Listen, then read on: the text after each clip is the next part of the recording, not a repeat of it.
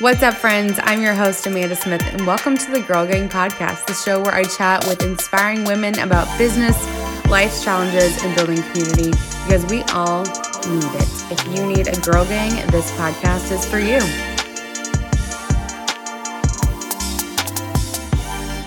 Welcome to this episode of the Girl Gang Podcast.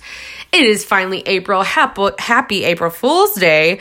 Today we have an amazing woman. And this episode is for, well, really everybody, but especially if you have a teacher in your life, an educator, or if you are a teacher, share this like hotcakes. Share it with your teacher friends. Share it with a teacher you know, an ex-teacher, a principal, counselor, anybody that works in the education school systems is going to want to hear this, because we have Dr. D on the podcast today. She is going to tell you all about herself. She is a top-selling author. I bought her book about culture-based learning. I mean, I was a teacher for 7 years, and I still want to know this information as a leader as well, but I also bought the book for my husband, who's now a teacher. You guys, share this around. Tag Teachers Pay Teachers on Instagram. Tag other teacher influencers on social media. They need to hear this episode. The classroom is so different here in 2021 than it was in the past. So dig into this episode, share it with a teacher, and let's get our learning on. All right, Dr. D, welcome to the Girl Gang Podcast. How are you doing? I'm wonderful. How are you? So good, so good. Well, I'm so glad to have you on the show today. I love when we get to bring someone on the show that is also or at one point in the educational world. For myself, having been a teacher, because if you're not a teacher, you kind of don't get it, right? You might understand a little if your parents were teachers or things like that, but really excited to get into this topic of education and leadership and just so many different things. But for those who don't know, tell us all about your amazing self and what you do. Absolutely, no problem. Well, hello, everybody. Thank you all so much for listening in. And I'm super excited to share about who I am. I'm Dr. D. Bell Williams. I am an educational consultant, leadership development trainer, as well as culture and diversity consultant. And so I'm super excited to do the work that I do, because I've actually been doing it all of my career.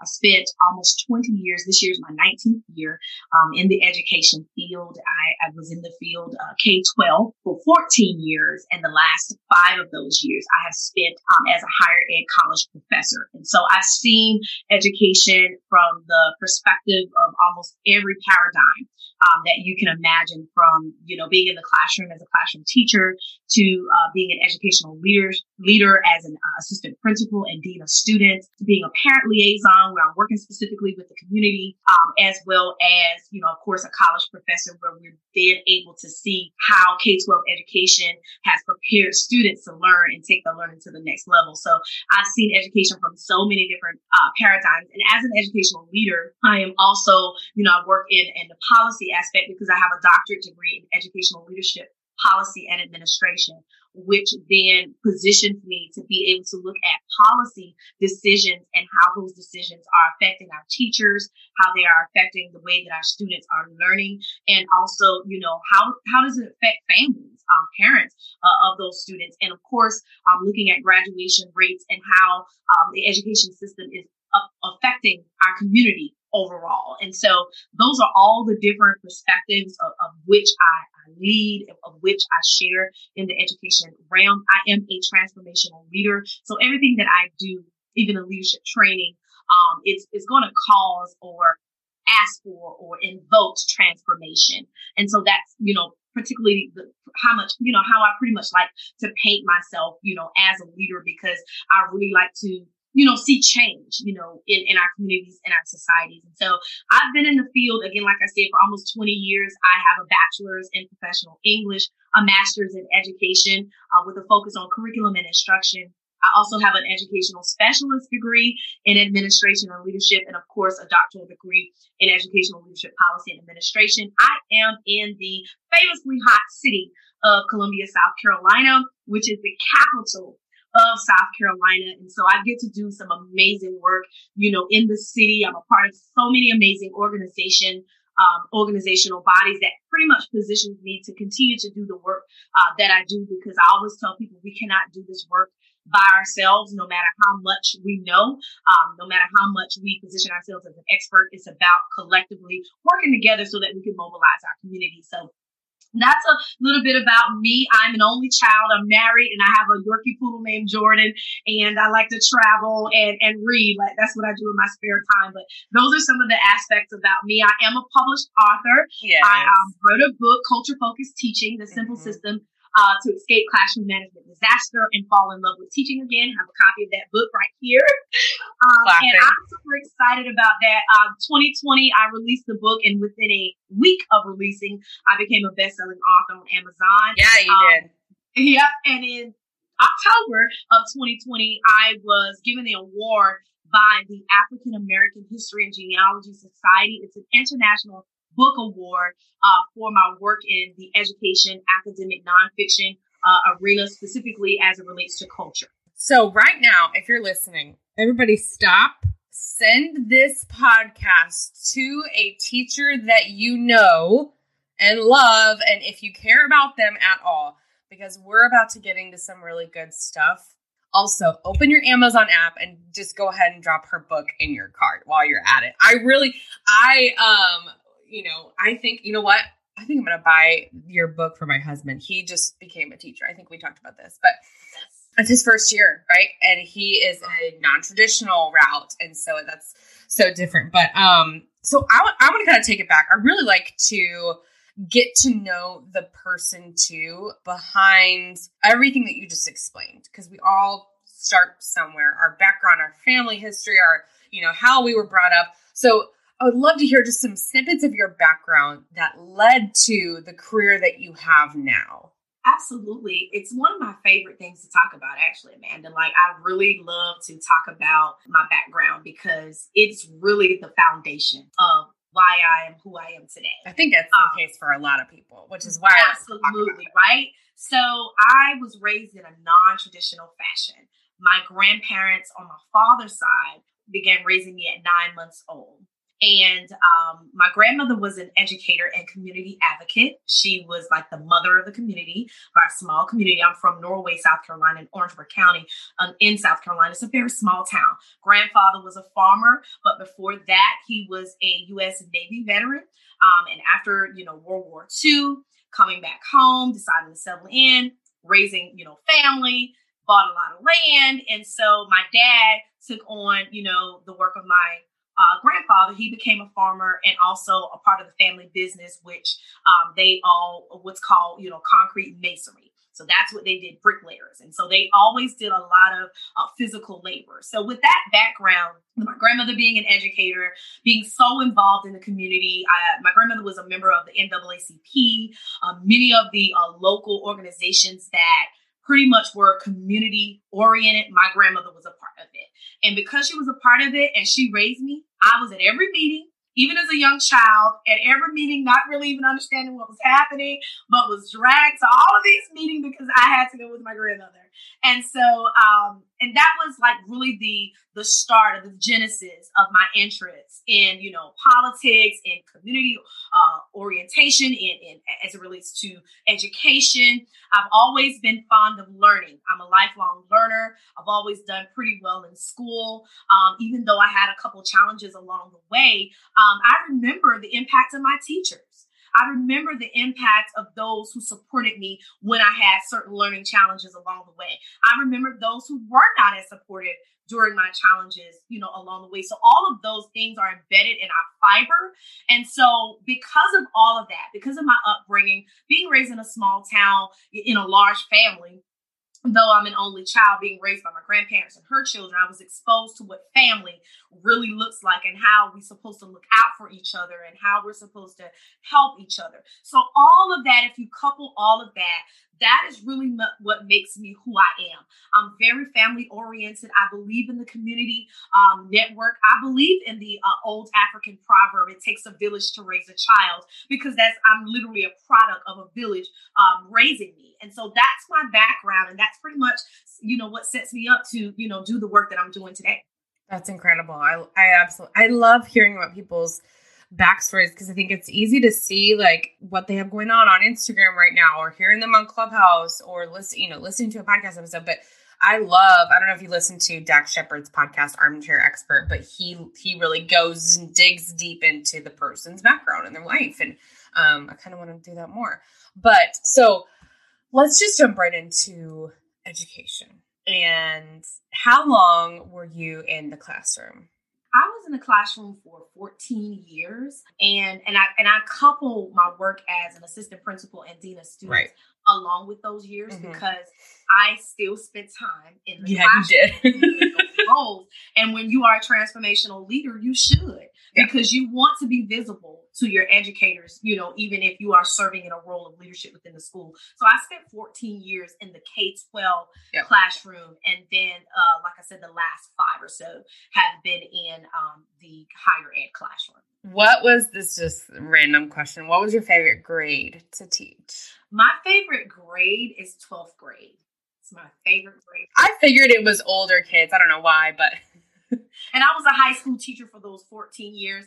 And I did try my stint because I'm K-12 certified, but I tried my stint, I call it, at elementary, and I spent 6 months. It might have been 4.5. It might have been a full 6 in a 3rd grade classroom. And I said, take me back to high school. Get me out of here. Right now. If you gotta, I was the opposite. I went in and I taught junior high and high school, choir and music theory first, right off the bat, as a fresh 21, 22-year-old. And then I was like, I want some little kids. I want to be a little bit like more, like they were too close to my age also. And I looked like them and all those things. So, okay. So these days, education, people are hearing a lot of different things about education, especially, let's say, if you're not an educator, if you're not in the teaching world, and you're hearing, wow, our teachers need to get paid more. And of course, with the pandemic, it's, highlighted even more how much we do, what it is, our role is, and just how difficult, but also the special type of person that it takes to be an educator in a school. And of course, my experience has only been in public school. Also, my experience was exclusively in Title I, very at-risk schools where white people were the minority. I was the minority as an adult. And I think we could talk about this later too, as it pertains to business too. But you learn so much when you are in a full-time job, or when in your previous careers, once you look back.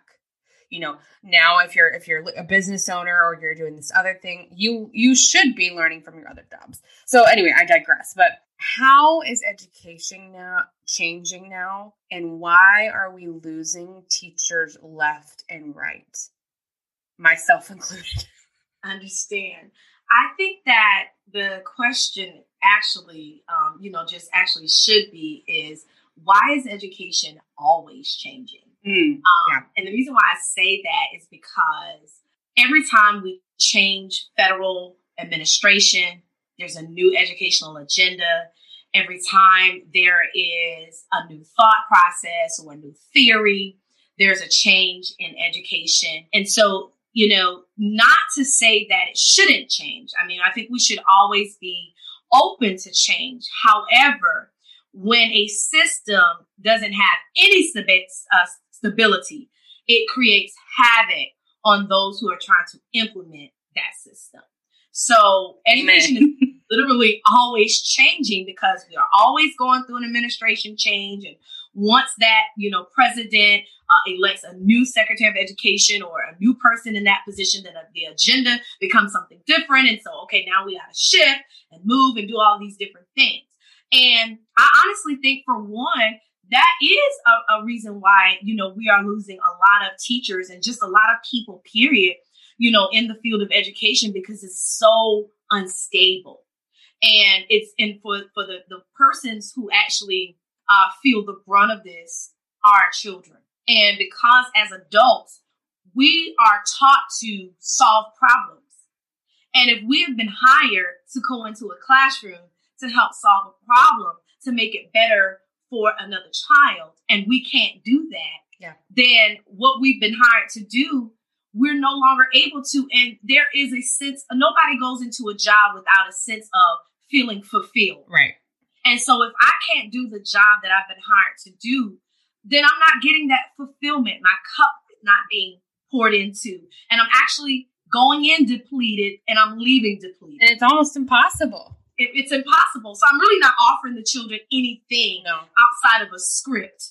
If it's a curriculum or a book or something that I'm utilizing to teach, I'm not offering them anything outside of a script because I can't give them my ingenuity. I can't give them my creativity because I'm depleted. I don't have anything left. I'm going into meetings about meetings. I'm going into trainings about trainings to implement something that may or may not work with the population of students that I serve. You said it best. I've always worked in Title I schools or those schools that, were considered to be at risk or challenging.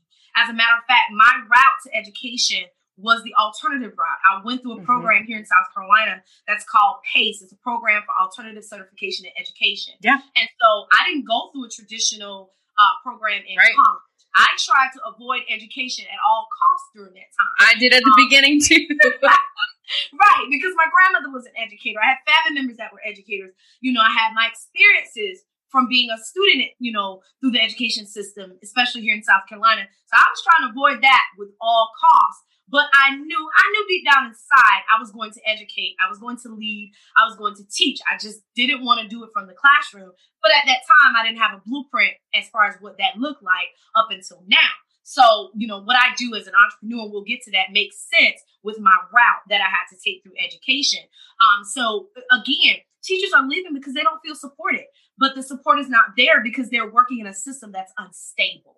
And when you don't have stability, you don't have a solid foundation, you're going to have retention issues. You're going to have people going in and out. There are going to be cracks. There are going to be, things that just fall apart because the foundation of education in our country has not been stable.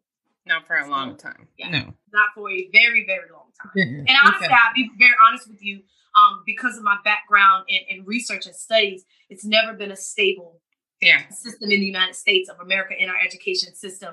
I'm actually getting ready to do a podcast in about 2 weeks to talk about that very thing with one of the local community leaders, to talk about the instability of education since its onset, because of the background of knowing like I said, every administration, and before there was change in administration and we had a Secretary of Education, when we start looking back into the history of education in the United States, we start talking about the one-room schoolhouses. Of course, we've got to talk about segregation and all of it. So there's never been stability for it to work for every child from every background. It's like you're building a house or pouring concrete on a sidewalk. Every time you get close to letting it dry, someone steps in it. Absolutely. And you got to start over. Absolutely. And it's the never-ending construction zone that you hate to go down on whatever highway, Man, I'm really going to try to make this episode not a long-ass episode. But I think one of the most frustrating things, and you could probably attest to this too, obviously, as a teacher in the classroom, is why can our leadership, our principals, our superintendent not just, let's just cut the crap. Can we just be honest about the fact that things are changing again? We don't necessarily want them to, and here's how we can adapt, or knowing, are they going to advocate for us? That's the number one thing, I think. I was at a school where our turnover rate for classroom teachers was over 50% every year for the last, at least I was there for 4 years. Pretty much every year I was there. And I was one of those teachers that left in the middle of the school year because I was like, I am out. I have to go. And I was actually super nice. I let them know I was leaving in September because I wanted to be super nice and, didn't want to leave them hanging. But why can't we just all acknowledge, hey, this is what's happening? Because I think what I have seen from leadership is they're pretending like everything is okay. They're pretending like, oh, we got this. Like, you're amazing. We're going to bring you some M&Ms at this meeting and let you leave 5 minutes early and give you some you time. and like you've got it, you know. And I think what we got really tired, what teachers are getting really tired of, is when leadership is trying to play a game with us and not being honest with us about the BS that's going on. You know, it really gets me fired up in some type of way. So I believe it's important for school leaders to have mandatory school climate and culture training. And a lot of times they don't have that. And sometimes they do. And, you know, they are thinking about security. And what I mean by that is the security of their own jobs. And if they just about to say that. Exactly. They move according to their superior, and whatever their superior says should be happening outside of their own ability to be autonomous in leading the school. Because schools are supposed to be set up where the principal is the CEO of that school. And they're supposed to set the tone for the climate and culture and the team building infrastructure for that school.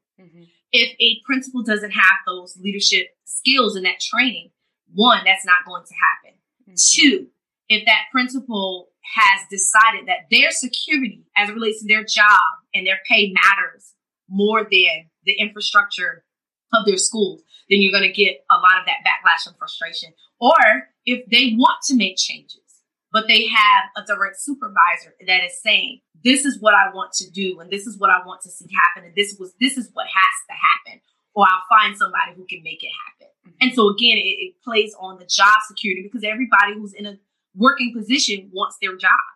And there's no excuse for any of it, because at the end of the day, the people who hurt the most, even though the educators are suffering, it's the children. It's the kids that are hurting the most, because again, educators are depleted and they can't give what they don't have.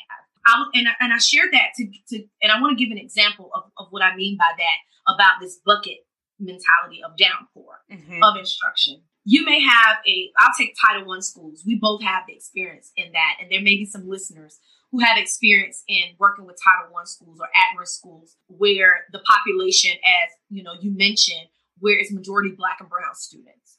And we have let's say you have a principal in that position that is saying, hey, because of the concerns that our teachers are having, and because of the concerns that other students and their parents are having, we need to begin to look at how are we going to counteract misbehavior from students without ostracizing them from the school and making them a product of society through suspension and different measures. Let's come up with something creative, whether it's a day school program where it's on a different site, of the school district, or do we need to create an alternative system, for them? What can we do? And the supervisor, that superintendent, that person that's over the principals of the district may say, hey, we have nothing else. You have to suspend them. You have to get rid of them out of the school. So you now have this sort of difference of ideology of how to handle the situation. However, at the end of the day, if there's no solution, that principal has to do exactly what their superior tells them to do.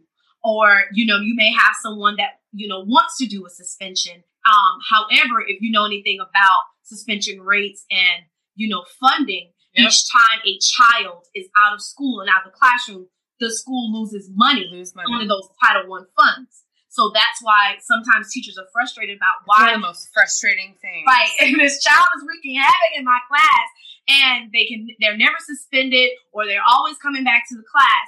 Well, that principal has subscribed to the ideology that if we, put them out of school, then we're going to lose the money, or whatever. And then they may have someone coming down there, back about it. So there's so many different working parts that's happening, in education that is frustrating our teachers. And it's causing them to completely, like you, Amanda, just say, you know what, I'm not even going to make it through the rest of this year. No. You can have all of this back because I'm not going to do this. And I have a term for people like Amanda, if you're listening. I love them and I'm trying to save them. But I call them educational fugitives. You just left. You just escaped. I'm on a run. Alcatraz. I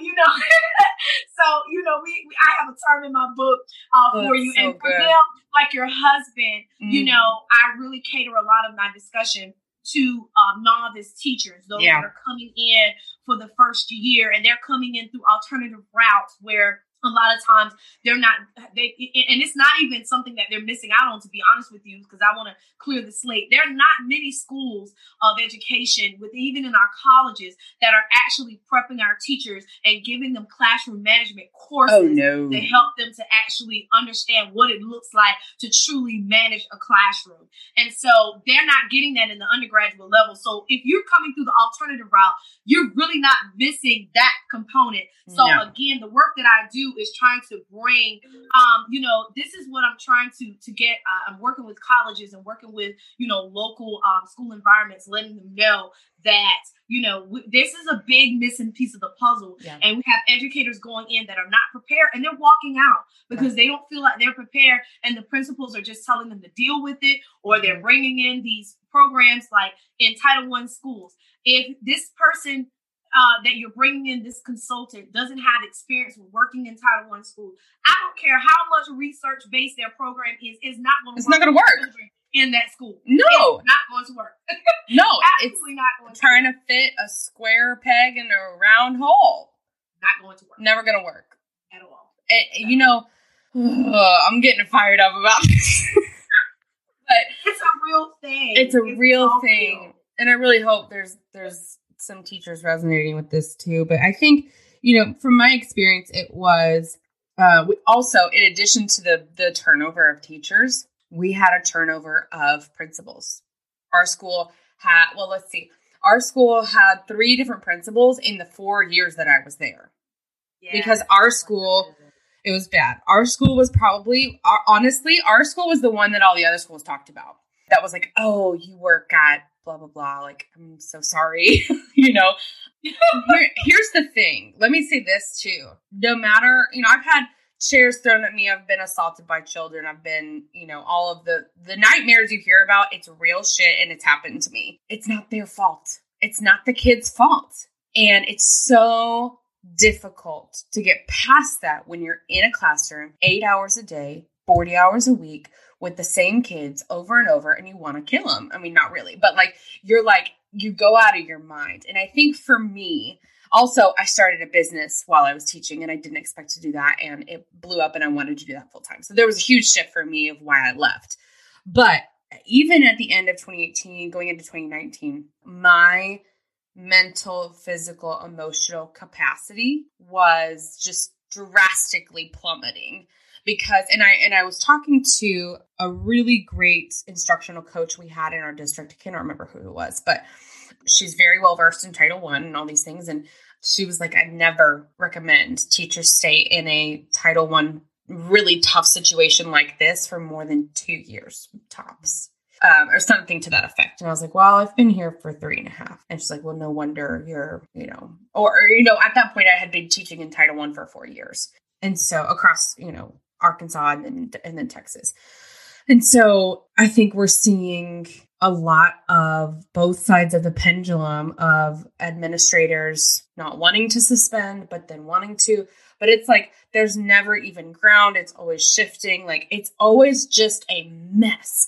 And like we're always just hanging on by a thread. You wonder why teachers look so tired and they're so exhausted. And now if they're teaching at home still with their own children, I can't imagine. I cannot imagine because, and I really physically can't because I don't have children, but it's just the lack of leadership that I saw in my time in education. I will say I had maybe 2 good principals out of the 6 that I had experience with. And both of them went on to do bigger, better things because they were, tired of being in that situation. And you're right. It was actually pretty disappointing to hear where I was last, our population, like I said, was primarily, like you said, Black and brown kids. And they on purpose, which I think was a great move. We had a white principal for a long time. And I think that that's fine. But the one before was not in tune, very deaf to things. And so they intentionally brought an African-American woman in as our principal. And I was like, this is going to be great.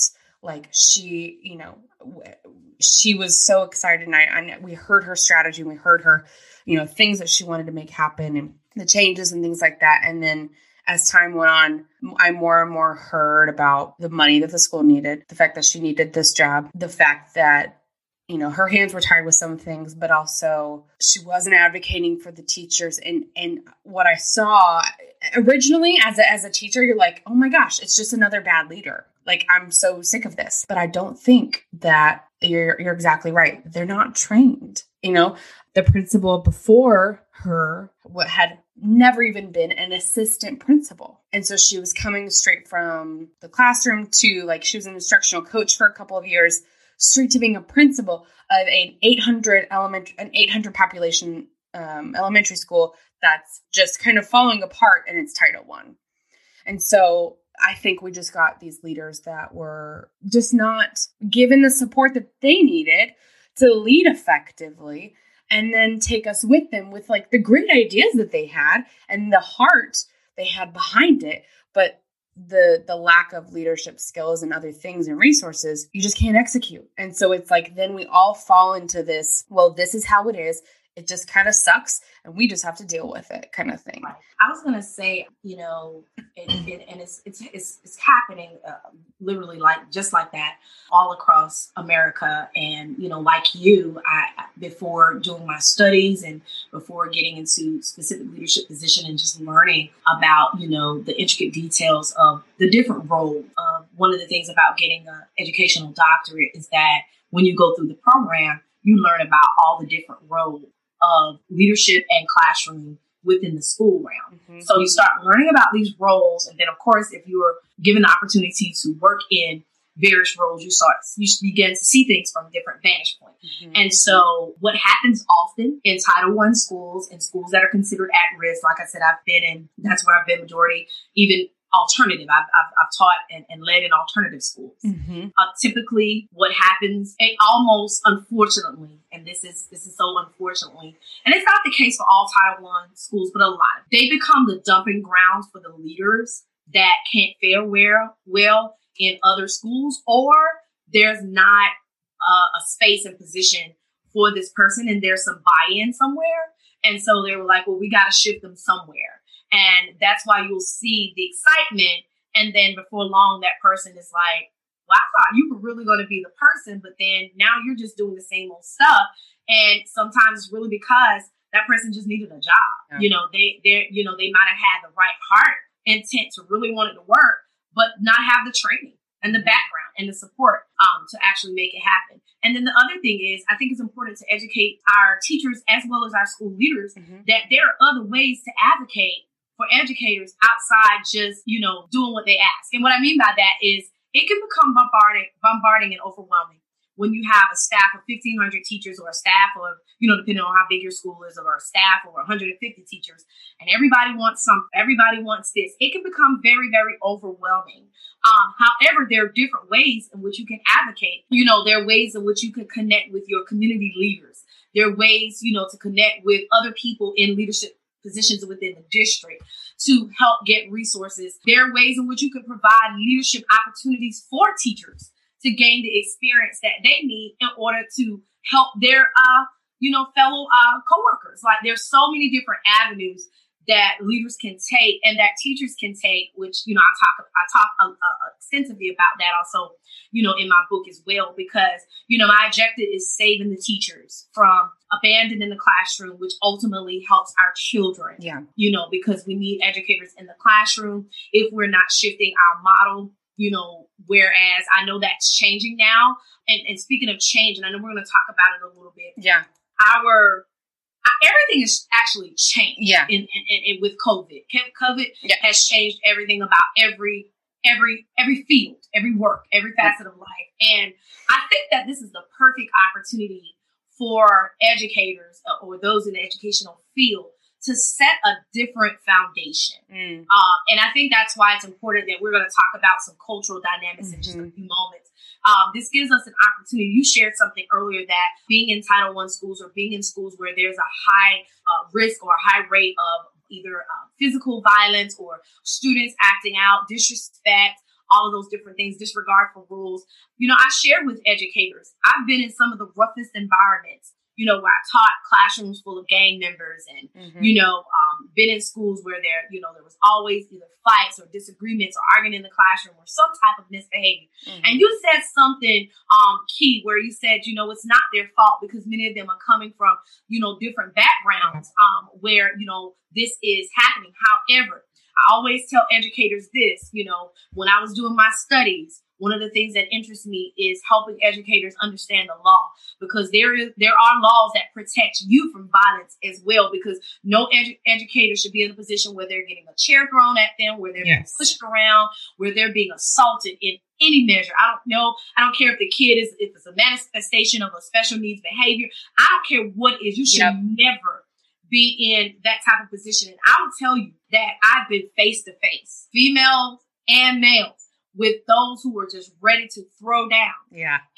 But I've never had an incident where anyone touched me, assaulted me, or anything of that measure.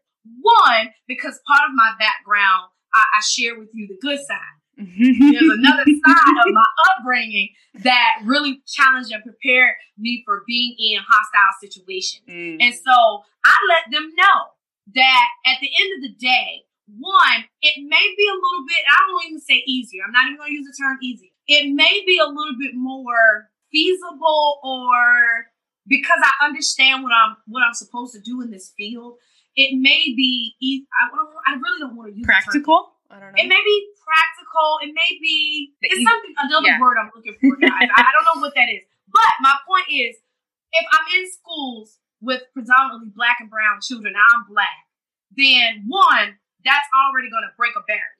Yeah. So I'm able to engage at a certain level that if you're not Black, you may feel intimidated to engage.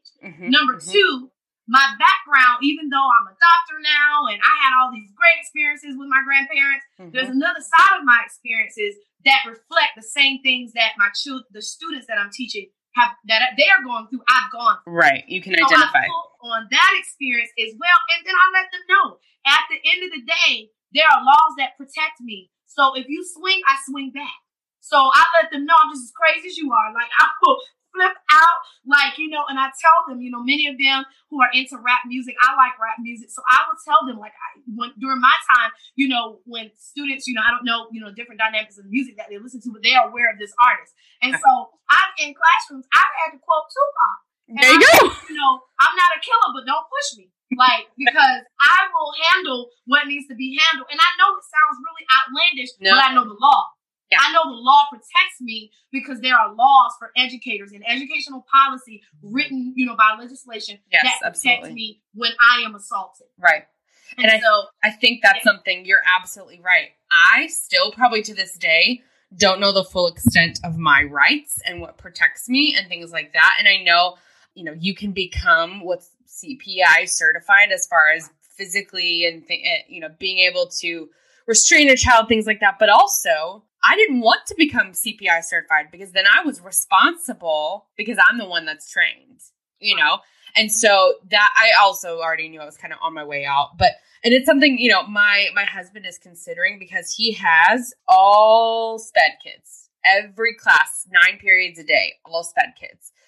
In the middle school department. And not are all severe physical things. It's more emotional and things like that. But anyway, so let's get into this about students. And I wrote this question. I was just kind of jotting things down. I think the way I meant to phrase this question is, what you're going to hear from teachers is, why are these kids so hard to deal with? That's not the question we need to ask. It's, why does it seem like things get out of control so quickly?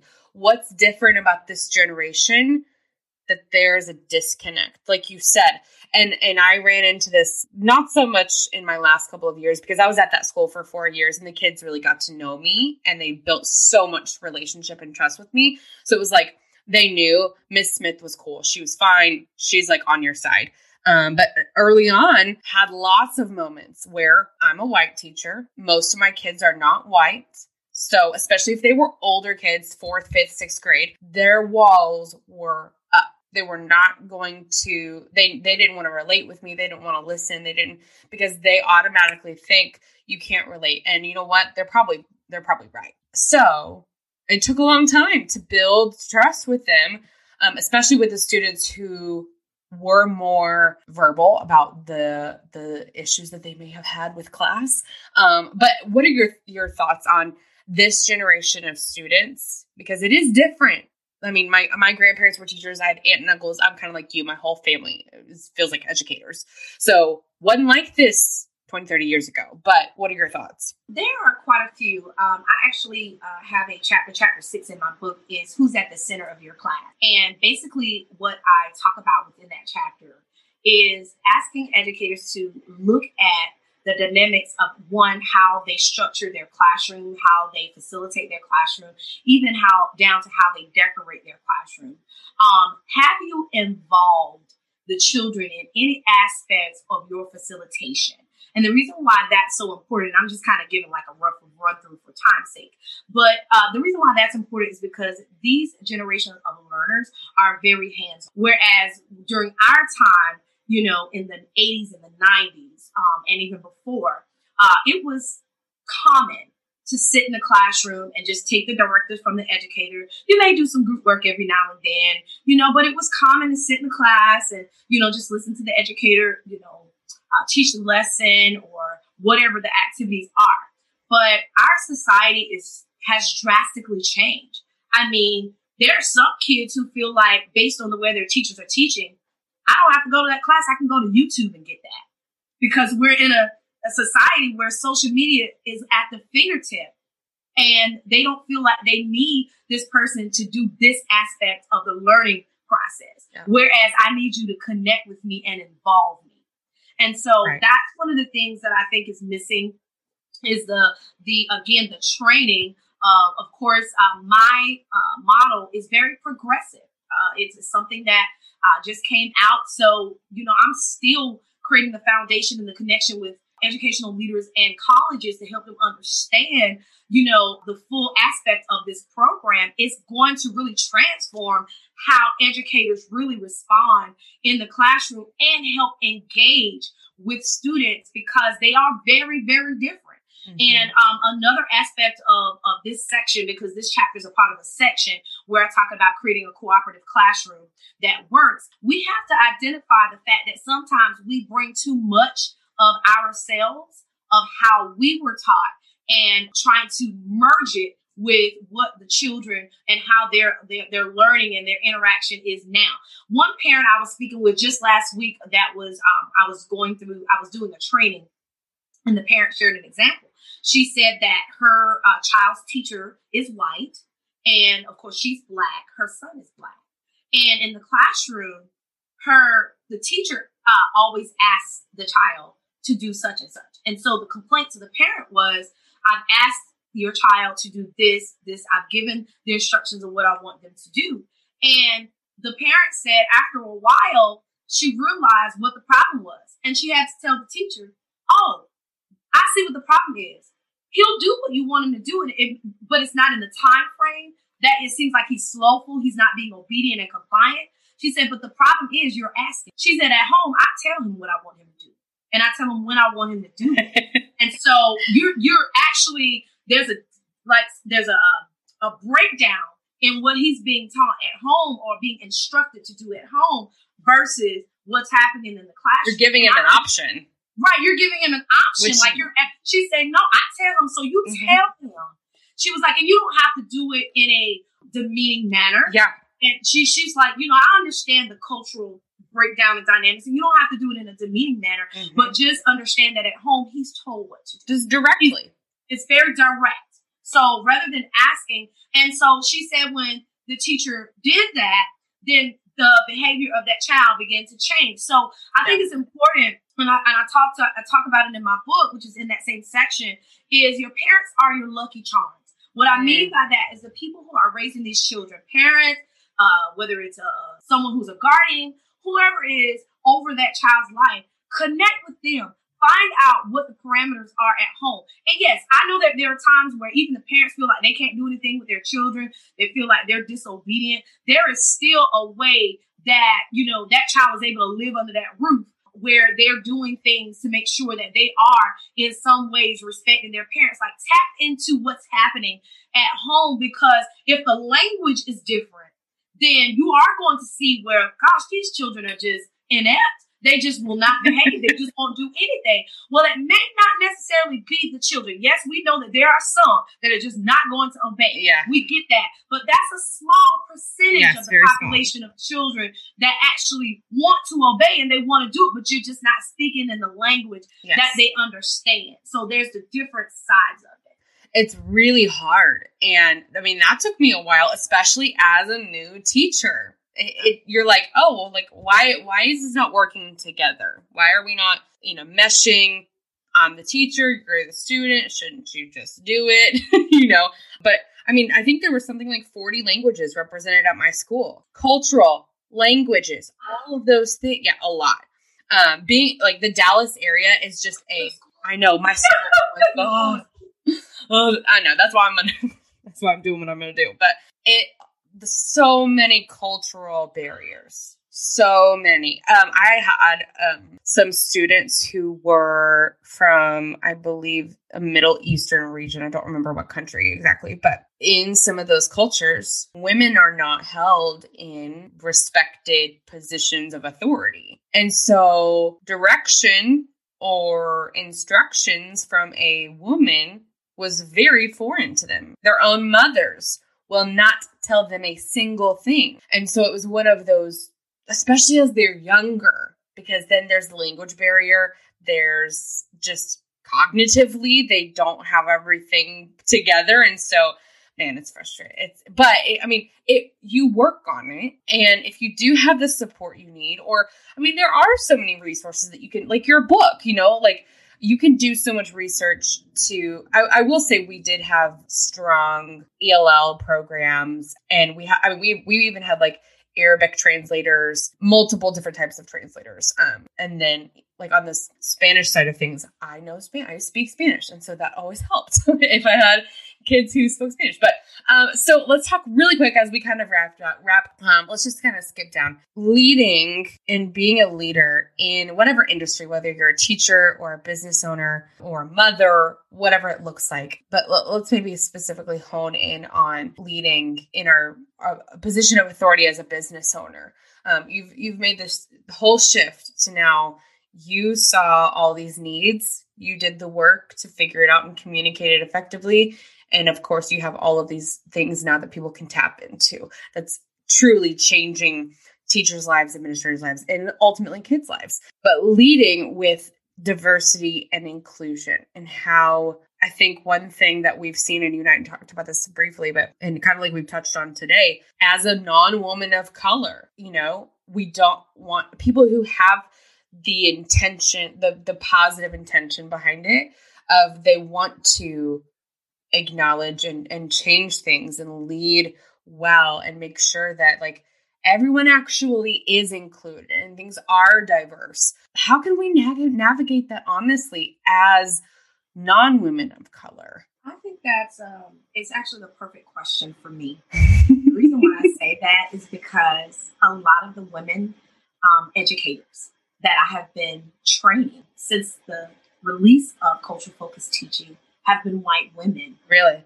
Or women who are non-Black. And it, of course, increased drastically over the summer months or the end of school year last year, going into the summer months of 2020 because of everything that was happening nationally, with the murders of Arbery and Breonna Taylor and George Floyd and, just so many, things that happened. So, teachers were like, I don't know. Like, I just need to be, how do I navigate this? And so one of the things that I do, and it's not, I'll be honest, we create systems and books to sell them, but besides selling them, I want to make sure that you have information that's going to be useful. Yeah. So I'm always going to defer back to my book because the information that I'm sharing is in there. Also, you spent a lot of time doing it. Right. And in chapter 4 of my book, Overcoming the Teacher Fear Factor, I literally did trainings last year, about 3 or 4 trainings on that chapter alone because of that question that you asked. And it becomes a fear as a woman, not of color, who, working in an area where, let's say your clients or your students, your families are predominantly, Black and brown. And what I like to share is the first thing we got to do is pull the mirror up, and we got to identify our own biases. There's absolutely no way, I don't care how much information on DEI that I give you. Mm-hmm. If we don't deal with our own biases, whether it's an aspect of our upbringing, yes, whether it's something we've adopted through, our interaction with people from other cultures, whatever that bias is, we first got to deal with that. So I literally take them through an activity where, I ask questions like, what is your your first thought that comes to mind? Be very, very honest. It's like very deep. I think it comes from my life coaching background. So, and the psychology aspect of my background. So it's like, let's dig deep and let's really look at what comes to mind when a student walks into your class, with pants sagging, a t-shirt that may have, paraphernalia that you don't understand. It could be something from a rap artist or from their culture. Like, what's your first thought with a student coming like that in your class? And, I've had some people share, I thought this, they share, like, I thought he was going to be a troublemaker. I thought that, he was a gangster. Or I thought that, he was going to, be a person that gave me a hard time. And, some of them had stories where, that might have been the case, sure, or it may have been the total opposite. Where it's been one of their best students, in class but they judged again, and they admitted like some of this was based on media. I was going to representation. Yep.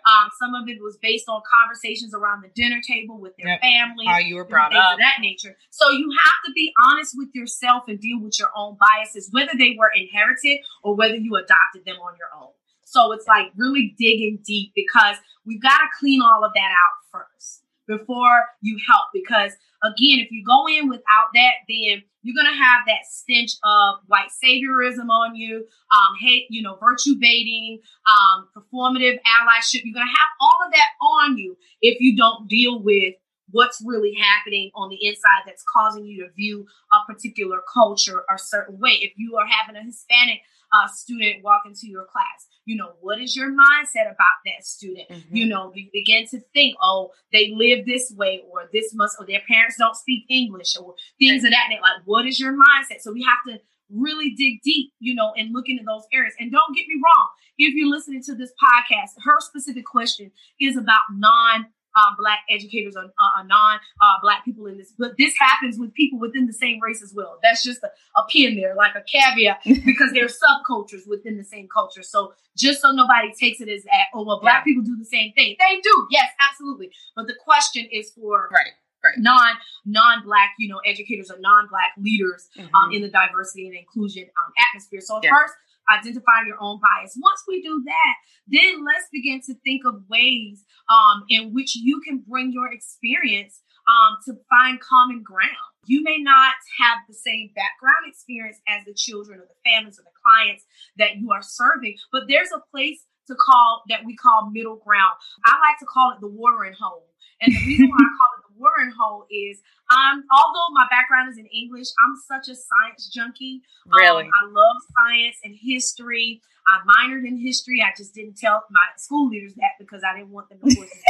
Don't pull me in. So I kept that secret. But I call it the watering hole. If you know anything about, the Jurassic age, the age of the dinosaurs, all of them had their respective. You had the herbivores, the carnivores, those, that just stayed distant from each other. They had their own segment where, there were no fighting and different things because they stayed in this, specific areas. Now, if they were caught roaming outside of those areas and you had those carnivores, that were around, then they were at risk of being attacked or eaten or whatever. And so they taught their young ones the same way. The only place where there was no fighting, where there was commonality, was the watering hole. And so at the watering hole is where I like to say that we need to meet when you are from a different background, from a different culture. It's where, you may not believe in the organization Black Lives Matter. That may be something that you cannot identify with. You may not understand what that's all about. But what we can come to the agreement on is that you believe everyone should be treated fairly in the custody of police. You believe that, again, because there's a difference. It's wild, but there's a difference between the organization of Black Lives Matter and the statement that Black Lives Matter. And there are people who subscribe to and support the organization and those that don't, but believe that Black lives do matter and we must speak and advocate on that behalf. So there's a common ground really good point. here at the Watering Hole where we don't have to fight about the differences, but we can now look at what those commonalities are. So that's one thing, looking at what we can unify together and be open to learning. Give your students an opportunity to share about their culture.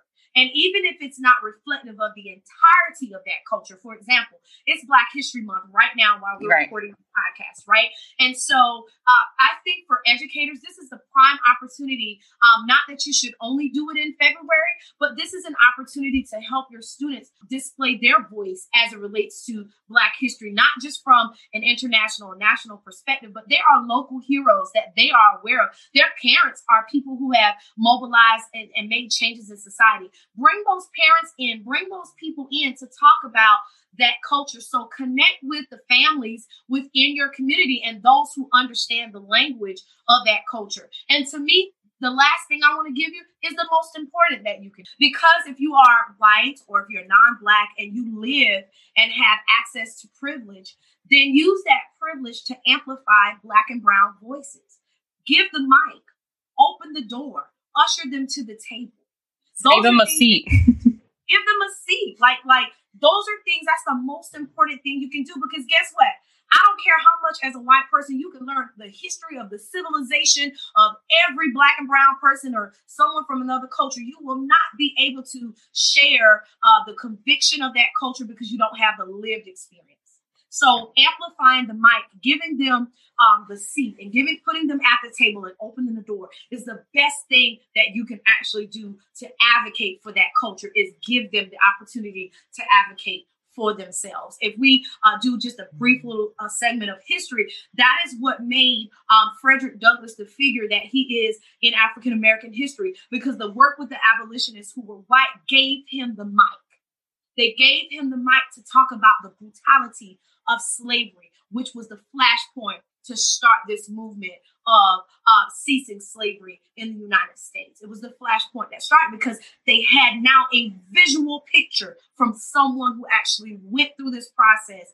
Now they've been enlightened. Yeah. So it is the amplification and giving that. And that's how, again, you as someone who is not Black can, again, be an advocate, and not during times of performance, but also, making sure that that's in action.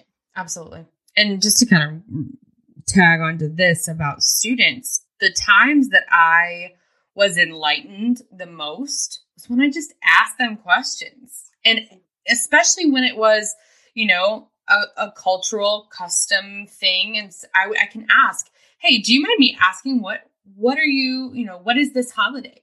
Or why is it that you have to wear this special thing? I would love to learn. And teachers feel like we can't really say anything sometimes because we're going to offend somebody or because a kid's going to flip out. And I mean, let's be honest, I've definitely been called racist a million times by kids. And I think sometimes they, especially younger kids, they're not thinking about it and they're not necessarily using it in the right way. But, it's not, I never had a bad time where I asked them a question and they're just happy to share, and I think teachers, that can go a long way because also it shows that care and that you have interest in them and that you want to meet them at the watering hole or build that bridge with them. And it's just extending one of those, relationship building pieces. So absolutely. And that's essentially what my work is all about, relationship building. Yeah. Because you have to meet them where they are and show them that you care. It's so old, it's cliche, but it's so real. Our students they live in this. They don't care how much you know until they know how much you care. They absolutely, everything else is just null and void. And building that relationship is genuinely building that relationship, not, oh, I just need to get through this semester. Not just to actually, right, genuinely building that relationship, because you will find that you will learn so much. And having, some conversations may not be appropriate for the classroom for all age levels, but, there are times where you can speak with someone, like myself, if I were in your school, or if there was someone in the neighborhood, in the community, or our family member, that you can sit down and talk to, like, why is this child so enamored with the gang life and drugs and different things? And then they can explain to you the history of the effects of, the war on drugs and the havoc that it wreaked on the Black community and different things of that nature, and how that's something that we're still trying to redeem from, because, it wasn't that we had planes and trains and automobiles to bring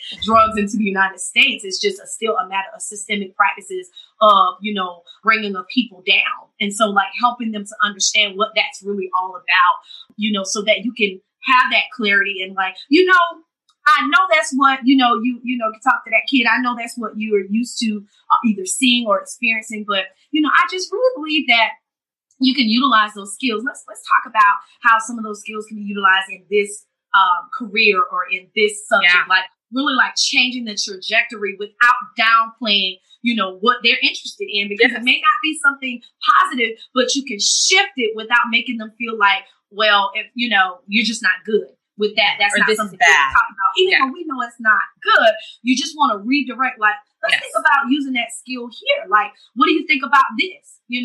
Talk to me about, let's do a research report on it. Like, really redirect it and then help them. If the academic levels are not there, really helping them and not demeaning a student for the experiences that they bring. Because at the end of the day, that's their truth. That's their experience. Empowering them rather than just shutting it down. Yeah, absolutely. Oh my gosh. Well, we could talk forever, and every school in America needs your help. Every single one of them. Dr. D, tell us where we can connect with you online. Also, tell us the title of your book again, one more time. Absolutely. The title of my book is Culture Focused Teaching: The Simple System to Escape Classroom Management Disaster and Fall in Love with Teaching Again.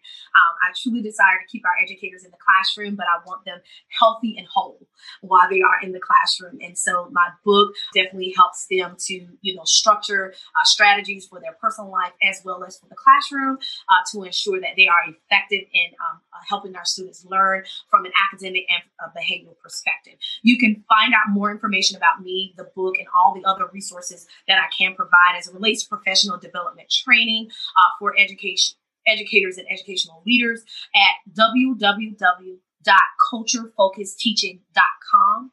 You can find out more about some of the other training modules that I do for community leaders at www.drdeunlimited.com. That's DRDEE unlimited.com. I'm also on social media. I am on Facebook, Instagram, and Twitter at Dr. D Unlimited. Again, that's DRDEE Unlimited. And I also have a YouTube page at Dr. D Unlimited. And I think that covers everything. I'm also on LinkedIn, but I am D Bell Williams on LinkedIn. That's my name. I have my full name on LinkedIn, D Bell Williams. And for those of you who are out there on TikTok, I am now on TikTok. Oh my gosh. At Dr. D Unlimited. I just joined this week. I said, I really felt strongly led to work. I'm seeing educators do some amazing things on TikTok. Oh, yeah. You know what? I'm going to join the party. Oh my gosh, you're going to crush it. At Dr. D Unlimited as well.